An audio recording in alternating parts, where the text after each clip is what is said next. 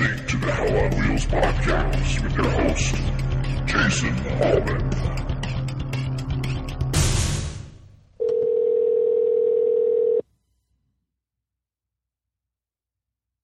Hey, what's up, man? Tim, how are you? I'm doing pretty good. Cool. Happy New Year. Happy New Year to you, too. I'm here with Tim Bradham from TBC Hot Rods. And what do you actually call your business? Because I noticed you've got, you're basically like a chassis shop, aren't you?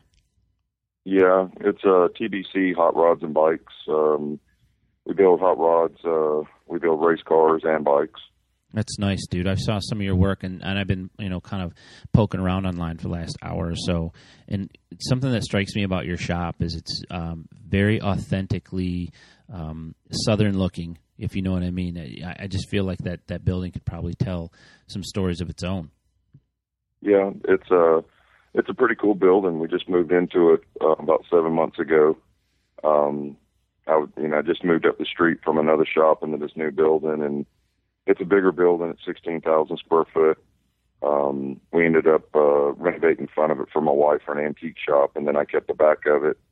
So it originally was a Coca-Cola bottling plant back in the 20s. It's been through a few different hands, but now it's ours. We're buying it, so it's going to continue to be just a cool little hot rod shop, / bike shop from here on out. That's something that's important in business that I've got a kind of a craw in right now. I wrote $24,000 in rent checks this year, and it's like that's going to somebody else that I could prop my business up with if I had bought a building. And I think kudos to you for doing that, because I think in the long run those are the types of businesses that really make it.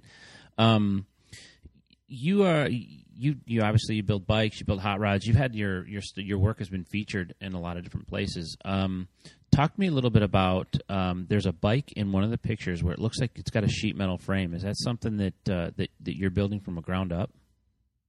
Yeah, that's I'm building for a gentleman named Chris Dresch. It's actually a French-made bike.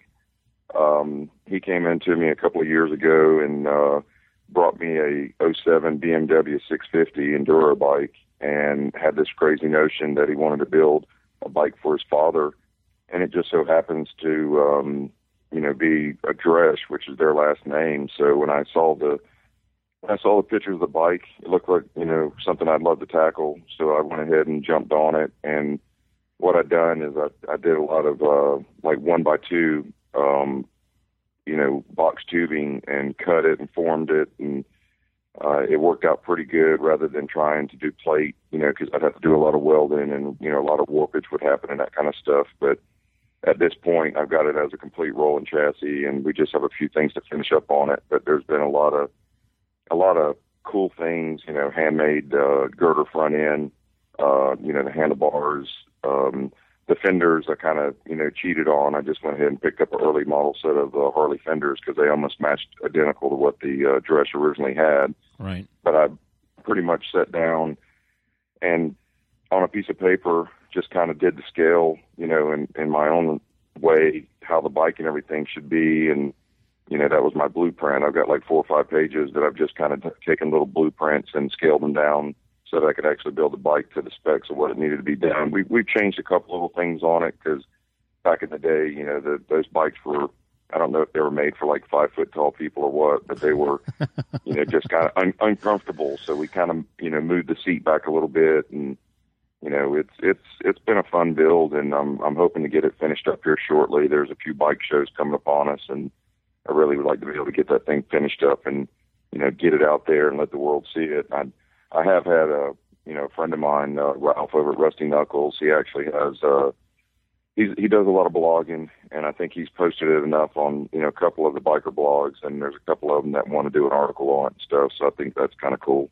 That's cool. That's something that we have at our disposal nowadays that a lot of people don't realize, that that the benefit of it is that with the internet, we can kind of just put out there what we're working on, and people organically that would be drawn to that are drawn to it from all over the country and all over the world, and it kind of gives our project a whole a much wider audience than say if you look back, let's say 20 years ago when this was going on, because it was still going on back then. But you really had to know somebody, and you had to be kind of in that boys club. You know what I mean? And now people like what they like, and you can find just about anything you want to find out there.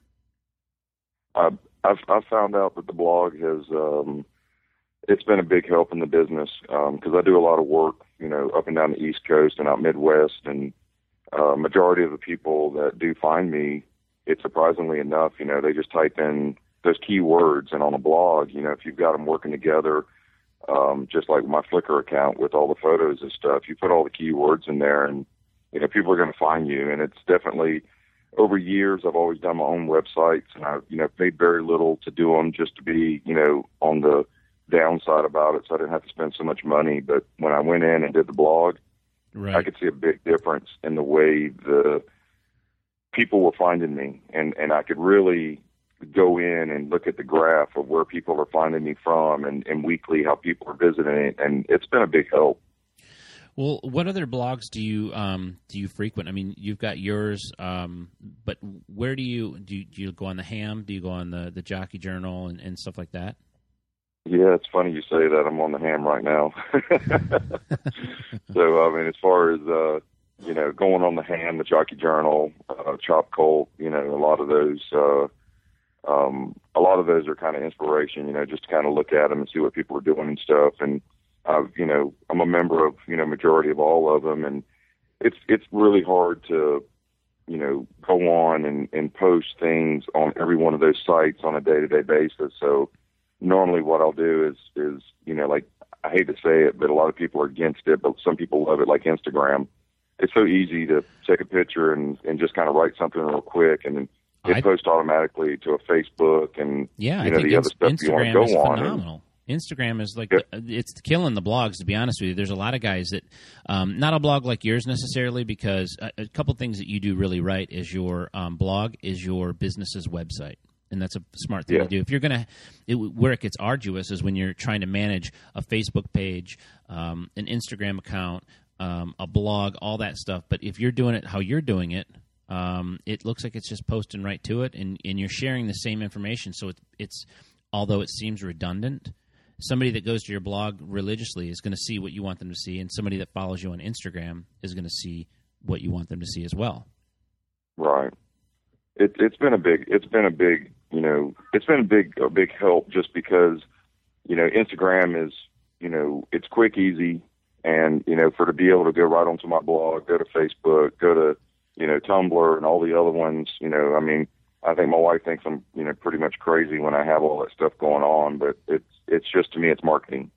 Yeah. And, being a small business and, not being a, like West Coast Customs, big businesses like that, it's kind of cool to get recognized, by people like that are bigger businesses than I am. But it's kind of cool to go on a, Instagram and see somebody else, that's bigger, that's been in it way longer, that they're actually liking what you're doing, and so on and so on. And I have noticed that here recently that, some pretty big name guys have actually hit me up on Facebook and Instagram and all that, and that's kind of cool.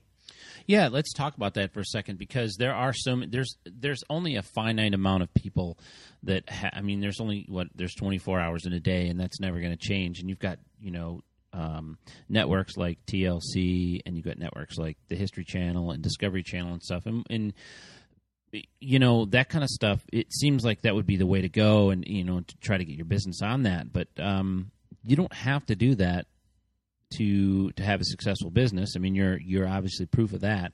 So how much stock do you put in something like that? Have you ever been offered anything like that? No, I haven't.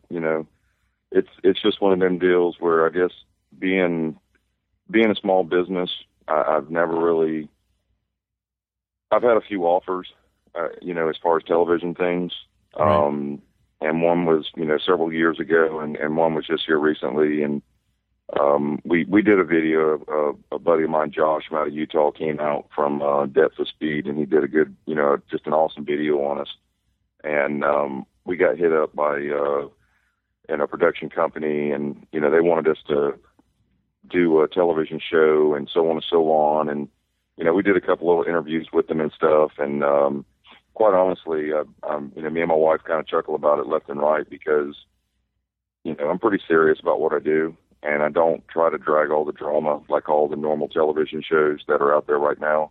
Right. And to be able to be serious about what I do and have that passion to do what I do, I think that kind of turned them off. I mean, they loved the video. They loved how it all played out and everything. But when we did the interview with them, you know, it was pretty much they wanted us to really, like, you know, oh, well, act like a redneck, you know, act real Southern and, you know, do crazy shit and all this other stuff. And I'm not like that. Well, I'm just a simple guy. I give you a lot of credit because that's a tough thing to walk away from. And I will tell you, I did that one episode of Motor City Motors, and that turned me. I would never do that type of program again. I will honestly tell you that the only way I would ever do something on TV would be, I would love to have a show on like the horsepower or the horsepower hour, where you have, you know, that guy that builds a 4x4 and he basically shows you tools and how he uses them and stuff like that. Something that seemed real, but there's no way I would do some campy fucking act like an asshole, because even when I did that one show, there was a bit of that trying to happen and go on, and you can see it. I could see through the bullshit, you know. And I met some good people on that show, and people that I would like to work with in the correct environment. But you know, that's you would have to completely sell yourself out and act like an ass. Yeah, I'm not going to do it. No, I couldn't agree more. I don't know, dude. It's just one of them deals where, you know, I'm a big Jesse James follower, and you know, I watch. I don't care about his personal life, and I got plenty of people that relate me to Jesse James here locally, right? And they see what I do, they see what I'm capable of, and you know, they look at it like his whole personal life, and they try to dissect that out and stuff, you know. And I look at it like, you know, I don't look at that. I look at what the man's done, what he's become, what he can build, and you know, the fabrication side of things, and I relate myself that same way as far as, you know, being able to do that kind of stuff. But when it comes down to watching the latest episodes of, you know, Outlaw Garage or, you know, stuff like that, I don't watch any of it. I faithfully, my flat screen television in my workshop is constantly going with those videos, and I guess I could probably say that the best one that I watch over and over and over and over is the blacksmith one. And the reason I watch that one over and over and over is because there's no drama. There's no drama in it at all. None. It's how people should be on television, showing people how things are done. And you know, you can get a little bit of stuff in there here and there about, you know, your personal life, you know, with your kids and everything else. But you know, I don't know. I guess I'm just a truist and a purist that, you know, as far as keep it simple and, you know, just work and let your work speak for itself and just keep all the drama out of it. I couldn't agree more. I catch myself, and this sounds really cheesy probably, but I catch myself getting a bit of a recharge of my battery when I watch like an old Motorcycle Mania 1 or something like that, or Motorcycle Mania 2, because I think it was organic, and it was they hadn't figured out that formula yet of how to make people look like assholes. And exactly. I think a lot of that has been a lot of what we see on TV. I think is people being made out to be assholes, and they get that. You know, I don't know what kind of paycheck you get for that. You know, I know that they threw around the number that I heard was 7 figures on that Motorcycle Mania, or not the Motorcycle Mania, the Motor City Motors. Mm-hmm. And but that it was weird. That was a weird environment to be in. What's your background? I mean, how did you get into the business that you're in? Did you go to school? Do you have a degree? Are you an engineer?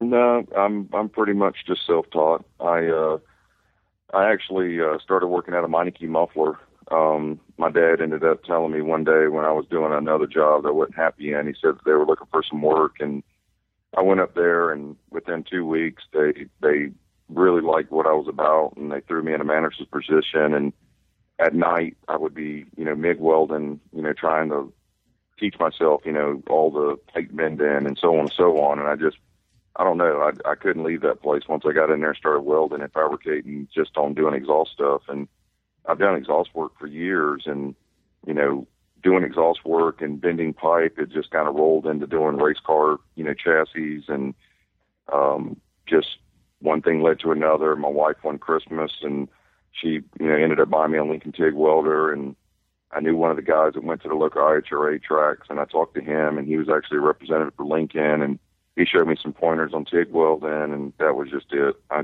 couldn't put it down. You were hooked then.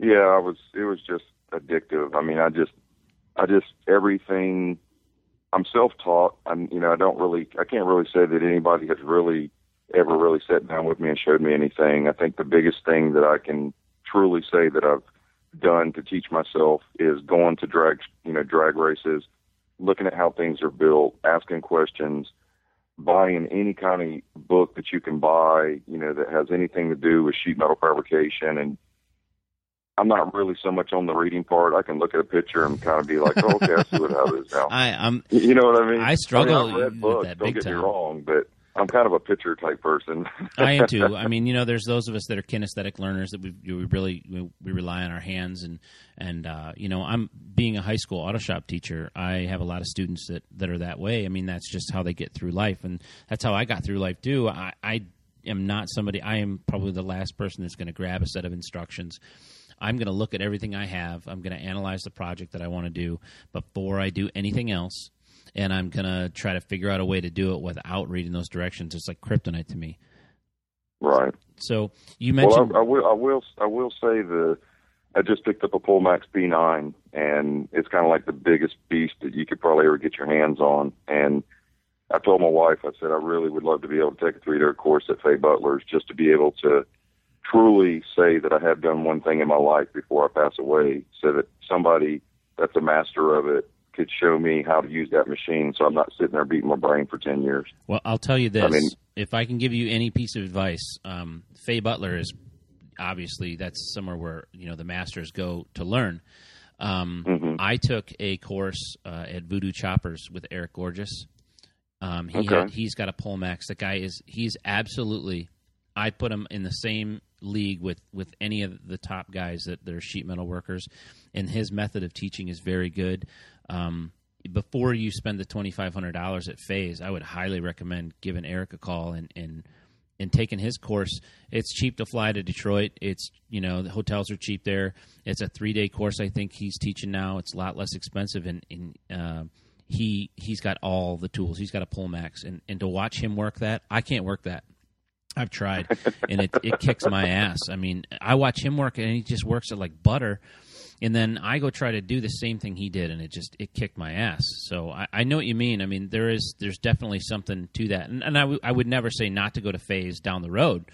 But if you look at the kind of guys that go to Fay Butler, it's pretty high-level stuff. Do you remember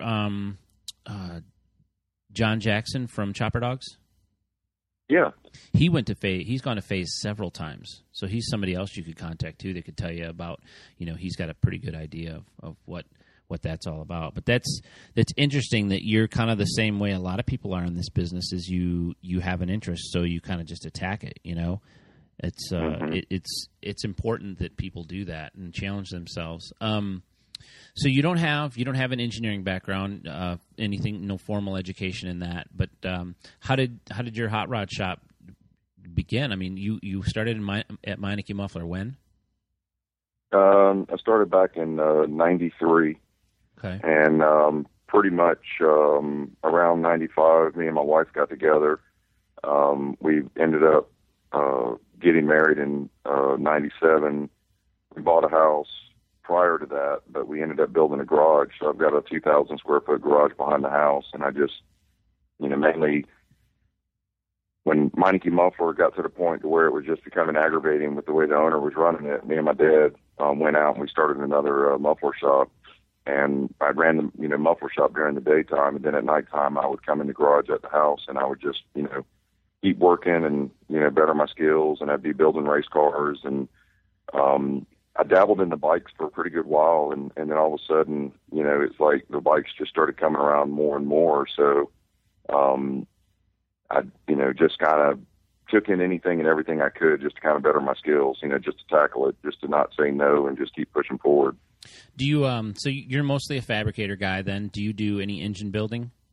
Any of that, you know? I do my own engine building. Me and my wife, we have like 16 cars, and I think I've got like 8 or 9 motorcycles now. So, I mean, majority of them, there's only probably about 4 or 5 of them that are actually running, but the rest of them are projects that are in waiting for me to be able to do stuff on. But when it comes to engine building, I think the only thing I won't tackle is probably a transmission. Right. I don't mind, getting a motor and tearing it down, taking it to the machine shop, let them do the machine shop work, and then when it comes back to the house, I'll mic everything out, assemble it, so on and so on. So when a customer comes to you with either a bike or a car, I mean, what is the general process that you go through when that, they're all, I guess they all kind of follow the same path. In motorcycles and cars really are not altogether that different. I mean, they're mechanical objects, and one has 2 wheels, one has 4. But what's your process when a customer comes through the threshold of your door and they've got something on a trailer and they want you to look at it? Take us through kind of what you do.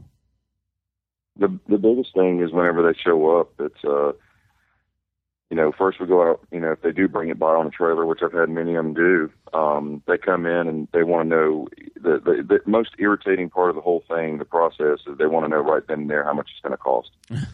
And the biggest thing on that is you don't really know what you're getting into, especially something that's got a bunch of Bondo in it and stuff. And it all boils down to time and materials. And at $75 an hour, we collect that first month or first week's pay, and we'll work on the car as we go through it. We'll call the customer, give them an update on it. They come in, they look at it, and we continue to process. Prior to that, though, not jumping the gun, but prior to that, we'd like to kind of sit down with the customer and try to figure out exactly what they do want to do. Some of the people that come into the shop, they're so taken by what they see because I've just got such an array of projects going on. They may want a traditional hot rod. They may want just a pure nasty hot rod that's just, over the top, which I've done a few of those. But just talking to the customer and finding out exactly what they want to have done, then we go from there. And I'll get them to say, hey, look, send me some pictures of stuff that you like. Especially the style and, stance and all this other stuff. And then that will help us build the bike or car better for you.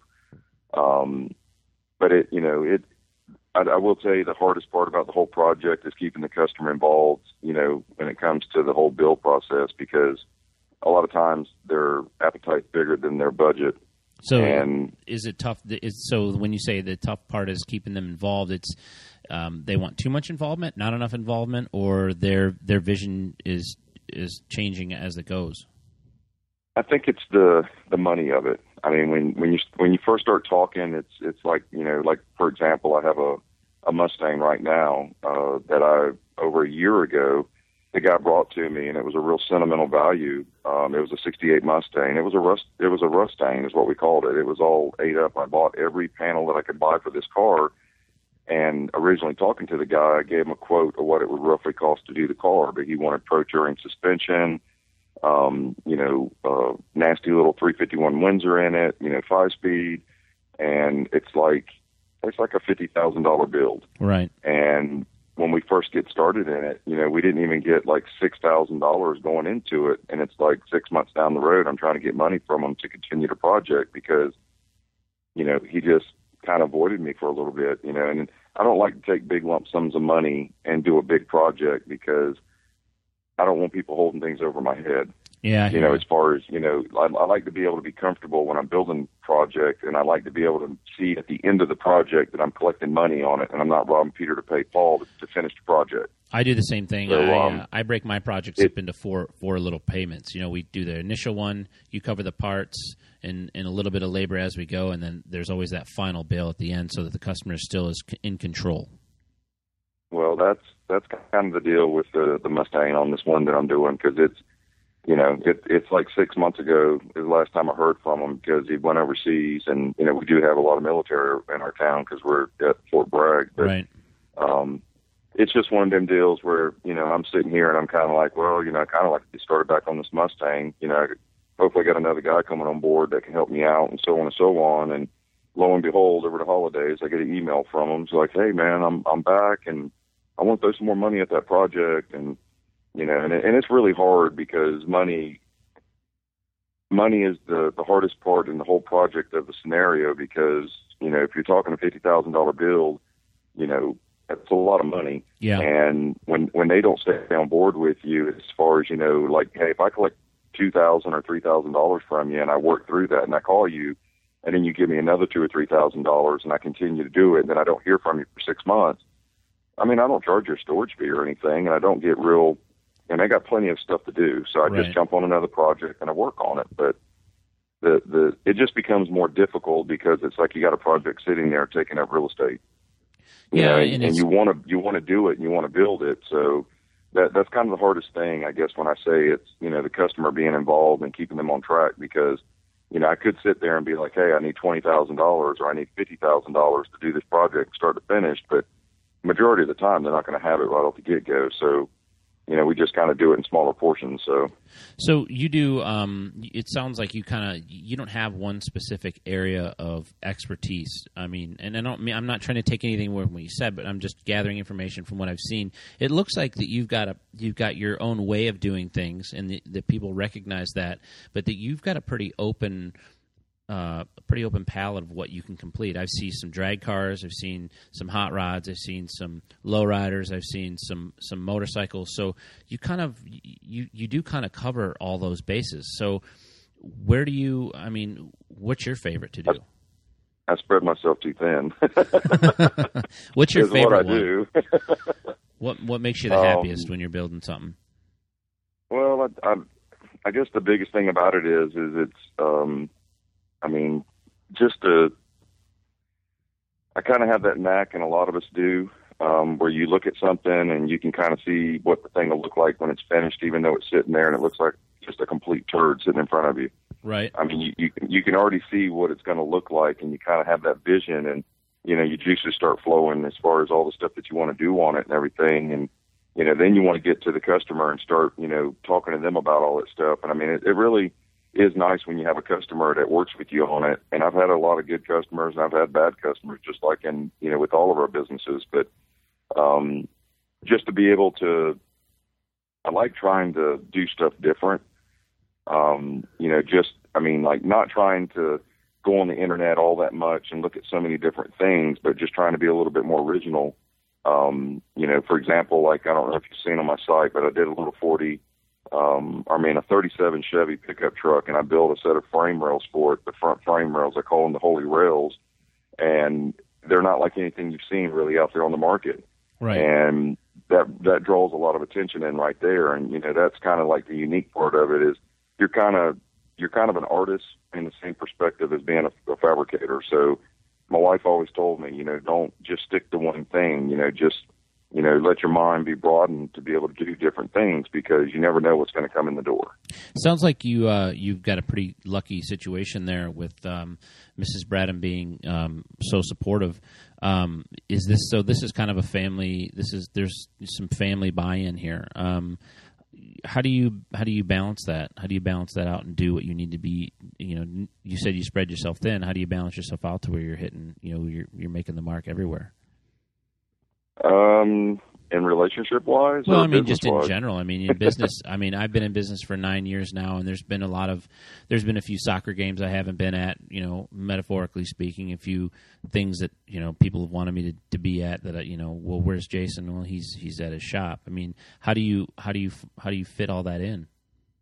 I think it's, I think she's a car person. I mean, you know, she's got, you know, a Nova race car, a Nova daily driver, and she's got a 32 Ford Coupe. I mean, you can't get no cooler than that. Oh, right. Yeah. So, I mean, so she's pretty much, she's pretty good with everything that I'm doing. She knows that I've been doing it for 18 years full time, and we don't have any kids. You know, we had a couple of dogs that just passed away this past summer. Actually, one passed in the summer and one passed about a couple of months ago. But as far as balancing it all out and everything, I guess that's one of the reasons why I gave her the front of the shop as far as the new building that we came into, because she has an antique shop in the front of it now. Right. And my ultimate goal is to you know, I do have a guy that runs the front counter, which runs her antique shop, but I want to get her full time in the antique shop. That way we're kind of like right there at each other, you know, if we need each other. Right. I love what I do, and she loves antiques, and I'm just trying to balance the two out to make sure that we both, you know, have something to do that we enjoy. But you know, it really hasn't really been really hard. I mean, if I have to make time, and you know, she really, you know, needs that time together, then I just don't go up to the shop and work. I just kind of, you know, stay home and give her the time that she needs. But you know, it's being married is, you know, there's a lot of compromises on both sides, so we just have to work through it on a day-to-day basis. Your shop's 16,000 square feet. How much of it do you have earmarked for the hot rod and the motorcycle building? I actually downsized. I think I've got about 4,800 square foot, whereas my old shop, the shop up the street, was 6,500 square foot. The building that we're in actually has 5,800 square foot up front, but then it also has 5,800 square foot upstairs. Oh, wow. So I got a lot of motorcycle and car parts that I have up there, so I guess I could say I'm utilizing some of that square footage also. You ought to just build a 5,800 square foot house up there. Yeah, exactly. Well, we actually joked around it'd be cool to make a house out of it just so we're always there at the shop, but I don't think that'll happen. But no, I've got about 4,800 square foot because I've got a paint and body shop also, and I got one guy that does that for me, and then I do all the fab work and everything, you know, on that side of it, and then I hand it over to him and I let him paint it. So we're kind of like mixed together, but we're still working out all the bugs in the new shop. It's a little awkward just because you're having to deal with the dust and everything of, you know, the body work and so on and so on. So it's a constant cleanup. Right. Well, so you have. Let's talk about some of the tools that you have around the shop because you look very well equipped. What are your favorite tools to use? What's the tool that you go to all the time? You find yourself, you know, constantly like, you know, gravitating towards that one particular piece. I'd probably have to say my Lincoln TIG welder. I mean, that's pretty much the heart and soul of the business. It's used every day. I mean, whether it's a roll cage in a race car or, you know, a chassis on a 32 frame or something like that, or a motorcycle. I mean, I love welding, and everything else I have as far as machinery, you know, like I got a lathe, I've got a milling machine, I've got the Pullmax machine. There's a lot of machinery. There's one particular piece of machinery that I haven't really done a whole lot with that I've had for like a year now, and that's a Herco CNC machine. Okay. And that's one that I haven't really tackled. I'm just not really up on the, you know, the whole computer side of the CNC stuff. But my buddy Dale, who's got Mutiny Motorcycles, I just built him a custom frame off his design. And he's a little bit more up on that. And I think me and him are going to try to put our heads together and see if we can't start putting that thing to better use because it's just sitting in the corner right now plugged in, but we're just not really utilizing it. Is that something that you're going to have maybe a small line of parts, chassis parts or something like that you either manufacture for use at your shop or manufacture for sale maybe to another garage builder, somebody that's kind of, you know, trying to tackle some of this stuff on their own? Yeah, that's... believe it or not, that's a lot of my goal for the new year is, you know, I want to start doing more motorcycle stuff, handlebars, you know, foot pegs and, you know, controls and stuff like that. I mean, I've been somewhat collecting motorcycles for the last 4 or 5 months, just trying to buy them wherever I can buy them so that I can actually have some R&D stuff. And that's one thing I do want to shoot for is I really would love to be able to start building some a product line that I can get out there and start pushing a little bit more. What kind of bikes do you have? Of course, I got a CFL. I got a CFL. I've had it since 2005. Kind of under the agreement with the wife until her coupe gets done. I can't finish my CFL, so we're both trying to work on both of those back to back whenever we can. I mean, a few of the bikes that I picked up in-house, like a little Sportster, one that I'm going to take and probably just make like a little cafe bike out of, you know, something I can turn and sell. I've just picked up another Springer, little custom frame. It's going to have a little shovel head in it. one that I'm going to start working on that I can put out there for sale. I got a little Triumph. A buddy of mine wrecked this Triumph. I ended up getting the motor and all that stuff, and I've got a little 68 Bonneville frame that I'm going to cut up and, stick that little Triumph motor in it because it came out of like an 07 Triumph Bonneville. Oh, okay, so, I got you. Kind of do something kind of retro, take a late model motor and, put in a 68 frame and kind of have like a Springer front end. Just something that'd be kind of cool, kind of, old school meets new type thing. That's very cool. Talk to me about this Mutiny bike that you just did with the collaborative thing. Did you build the front end and the frame? Dale actually designed the frame on computer, and he actually did the same thing for the girder front end. Right. I ended up building the frame in the shop for him because he didn't really have the capabilities of doing it. He's a bike guy. He has a lot of knowledge when it comes to the CAD stuff and all the blueprint stuff. So he kind of did all that up and then brought it into me on a piece of paper and said, "Hey, I want you to build this frame." So I ended up building this frame, which is based off of a Buell engine setup and everything. And the girder front end, he actually had another guy, I guess another company that was going to build the girder front ends for him and market it and sell it. And I think some stuff didn't go right there, so he backed out of it. So I'm going to start building those girder front ends for him also, which will be a product line, hopefully, that me and him both can kick off with the frame and that girder front end. Oh, right on. That's very cool. That's very, very cool. What's the most challenging part of building a car? And then we talked about the challenging part of the business, but give me an instance of maybe where you've taken a car in and you take the body off the frame or something. You're like, oh God, I didn't see this. I mean, where do you what's the toughest part about building a ground up car? I would probably say it would probably be on the older ones when you have all the sheet metal work to do. The sheet metal work is, always tedious, especially when you get one that's, 20s, 30s, even up into the 40s and the 50s. I'm a sucker for 49 to 54 Chevys, and I've done a couple of those as far as not so much complete ground up builds, but, helping guys out, on the body panels and stuff like that. Right now, like I've got a 27 T that I'm building for a gentleman that's overseas in the military. And it's, it was all twisted and bent all up and everything, and you can't really find all the measurements, something you can go off to fix all that stuff. So, I'd have to say the sheet metal is the hardest to me. Do you have? It's not really hard it's not really hard doing the work. It's just a matter of that's the most time consuming part about it. Do you have an English wheel and a planishing hammer and a beater bag and the requisite things to make sheet metal panels, or yep. How do you? Yep. Yeah, I got all that. And you're all self-taught on that as well? Yep. Wow. That's actually very, very, very impressive, just because I know how hard it was for me to, some people, I think, I believe that certain people have natural abilities to do certain things, and I think my natural ability pretty much stops at talking to people and selling them things. And I have built, put some bikes together and put some cars together, but I'm mostly just a mouthpiece for cool people and cool things because that stuff just kicks my ass sometimes. So for 2013, you're trying to, you definitely want to try to build yourself a little niche market there.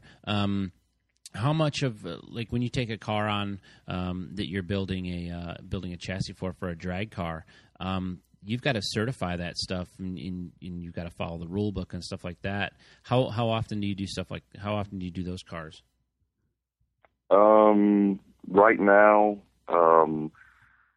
Right now I just finished up a 68 Dart. It's a Hemi clone super stock car. That one actually, I did all the chassis work on and stuff. That was a project for about a year that I worked on, and it went down to a paint shop, which was a buddy of his that he was doing some trade out work with, and it came back. I just put everything back together on it, and he kind of had another guy that was going to wire and plumb it.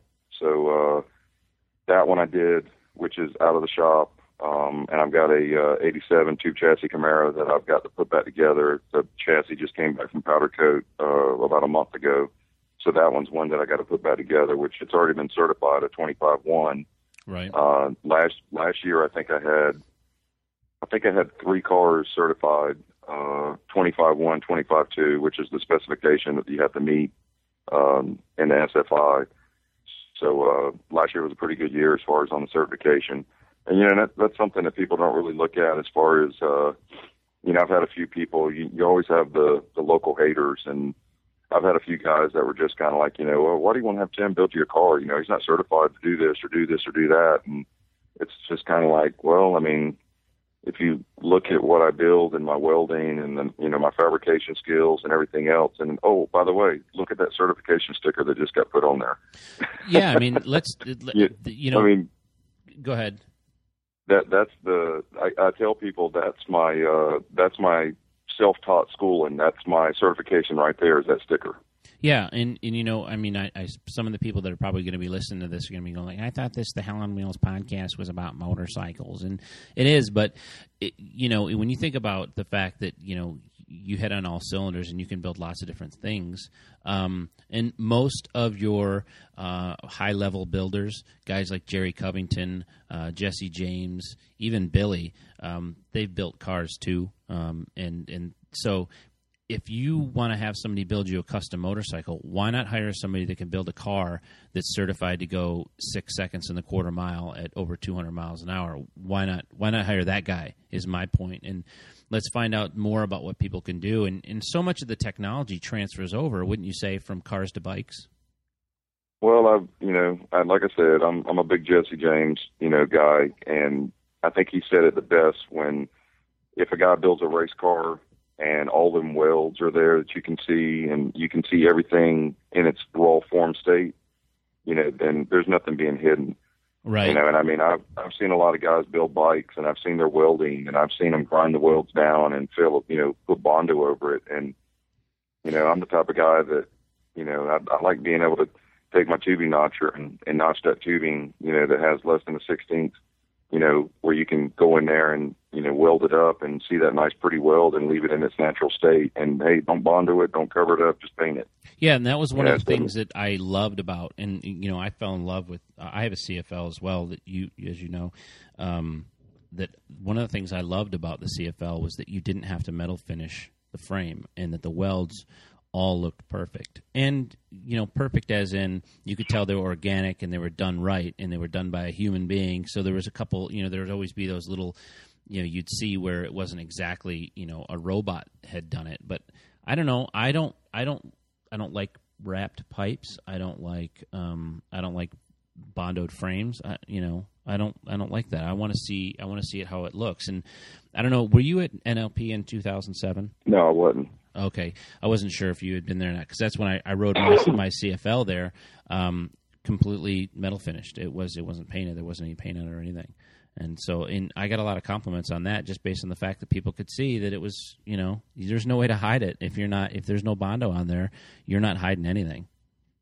Yeah. And I very much, I like seeing things in its natural form. I mean, it just, you know, sheet metal, I mean, it amazes me. Like I was saying earlier, you know, I'm on the ham and I'm looking around and I'm looking at anything and everything that is metal finished or, you know, TIG welded and everything in its natural state. I'm just attracted to. I mean, it's to me that just shows the craftsmanship, you know, and the quality of what people, you know, like myself, try to strive for. I mean, everybody has idols out there, and when you see all that kind of stuff going on, just like you said earlier, you know, when you watch Motorcycle Mania 1, 2, you know, History of the Chopper, any of that kind of stuff, it's all driven to push you harder to go out in the garage and work. Right. You know, and that's pretty much what I like about it, is because I love being able to see that kind of stuff, and then like going to the shop and being like, you know what, I can build this fender, or I can build this gas tank, and then you get that wow factor, whether it's the customer or yourself or, you know, my wife looking at it or whatever it is. I mean, that's always a good, you know, feeling to be able to accomplish that. Do you go to bike shows? Yeah, I go to local ones. I haven't really been to a lot of them out of state, just because of my workload. I mean, I go like to the Smokeout and stuff like that just to see what guys are, you know, doing and everything. But I haven't really been to anything really big. Me and my wife, we've been to some car shows and stuff like that, but as far as the bike stuff is something I'm going to be trying to push a little bit harder for this year. What's the first thing you do when you get to a bike show and you see a bike that catches your eye? What's the first thing you're looking at? What catches your eye first? The fabrication. So you go you go right for the stuff that you can see that the person who built the bike made, right? Right. I mean, that's just, I don't know. I guess that from building race cars and going to the races, you know, and jumping up underneath the car and looking at all the fabrication of it. I mean, I'm the type of person I don't look at the paint. I don't look at, you know, the wheels or anything like that. I'll try to look at anything and everything that was pretty much built by somebody. And I mean, that right there to me that's what draws me to it. What do you so when you build a bike, how much of the bike or what part of the build is not handled in-house at your shop? Like, I mean, everybody's, you know, obviously you got to buy tires and you got to buy tubes, but what do you have to go outside of your shop for to source out? Pretty much the only thing I really have to do on that is just, you know, buying a motor and transmission. I mean, everything else is done in-house. I mean, I wire it. My boy Robbie paints it. I do all the fab work. So, I mean, as far as like not outsourcing, but just anything we have to buy, I mean, it's whether it's we buy a frame or a motor and transmission, but I don't think there's anything outsourced by any other person that's going to have anything to do with it. If that's what you're saying. Well, yeah, I mean that's exactly what, you know. I mean, you have, so how many people work at your hot rod shop? Right now it's just me doing all the fab work and stuff and my painter. Okay. And then I've got Brad that actually runs the front counter. And that was kind of my choice about 6 months ago when I moved into the new building. I had a few more hands-on guys that were working with me, and I just didn't see it working out. So I just kind of like pulled the plug on them, and now I'm back on track where I'm going to have to find a couple more hands to come in, and it's just going to have to be real selective as far as, you know, somebody that can walk in the door that can, you know, not be shown what to do or so on and so on. Just say that, you know, I need this done this way, and, you know, TIG weld it, you know, do whatever you have to do. I just need a couple of more good hands I don't have to hold hands with. Let's put it that way. So you wouldn't, at this point, there's not, like, you know, there's not an opportunity for a kid to come in and sweep the floor and learn the business. You really need somebody who's already got a good skill level and good skill set, and they can just kind of hit the ground running. Yeah. I've done that apprenticeship. Matter of fact, I did one for a kid here, you know, about 8-9 months ago, and, you know, he worked out really good, kind of became a son, and, you know, he ended up turning around and taking off and going to work at another hot rod shop just because they were going to pay him more money. It's, you know, kind of I don't know, I guess it's always that scenario where you give too much information out, or you do something much more than what you probably should have did, and then they always want to go on to bigger, better things. Yeah, you almost give somebody a blueprint on how to pull the rug out from under you. Yeah, exactly. I mean, it's funny. I was talking about this with the guys the other night when I was in the shop yesterday, and I'm cleaning up and just trying to better organize myself for the new year, trying to get myself mentally, you know, ready for it. And you know, I had one of my ex-employees stop by, and he used to be my old painter, and, you know, and it's like we kind of had an outing, you know, for the first couple of months when he, you know, didn't work for me anymore. But now we talk and have a good time, and we kind of laugh and chuckle at the, you know, the past or whatever. And I guess the older you get, the more you just kind of learn to just kind of let things go. And, you know, if you've got a past employee that can't get over it, you know, then you just need to let them go. And that's kind of one of the things that I've kind of push harder and harder for is, you know, I don't want to be enemies with anybody, whether it's a friend or an employee or whichever, that don't work with me no more. And, you know, life's too short to be mad at the world and everything else. And, you know, just like I told my wife, I said, I think this year I just want to be a little bit more humble about things. That's funny. You know, today's New Year's Day. And so, you know, the New Year's resolutions are getting thrown around, and that's almost identically the same resolution I had. I don't want to fight with anybody. I don't want any conflict. I need to put as much good karma out there as I can, and that's one of the reasons why I really want to do this podcast. I think there's too many guys out there like yourself that are incredibly talented, and you got two ways of doing things. You can go pimp yourself out to a point where you're not getting your job done, affect, as well as you can, or you have to sell yourself out and get involved in one of those programs that we talked about where it's not you anyways, and you're going to end up, you're going to end up hating your job. You know what I mean? That's right. what it comes down to. And I don't hate my job. I love my job, and I can definitely tell that you love your job as well. So anything that you can do to maintain that for as long as you can is going to be a positive thing. And I agree with you. I think letting go of past ills and things that maybe somebody's done, not necessarily to you, but to better themselves, and it ends up kind of being a negative thing on your end. It's definitely better to let that go. Well, my wife's always told me that karma's a bitch. It is, man. Sometimes I think the karma. Yeah, the more bad karma you put out there, the more returns to you. And I think the more good karma you put out, I think comes back to you. It doesn't always come back the way that you necessarily want it to, but it's important. Go ahead. I was going to say, I think the biggest thing for me the last 6 months of just kind of being by myself in a sense, as far as doing all this work and everything, it's put things into perspective. And I think the big thing is, I started this as a hobby and turned it into a business, and 18 years later, I would probably say 6 months ago, I kind of just blew up a little bit, and I just didn't want it anymore in a sense.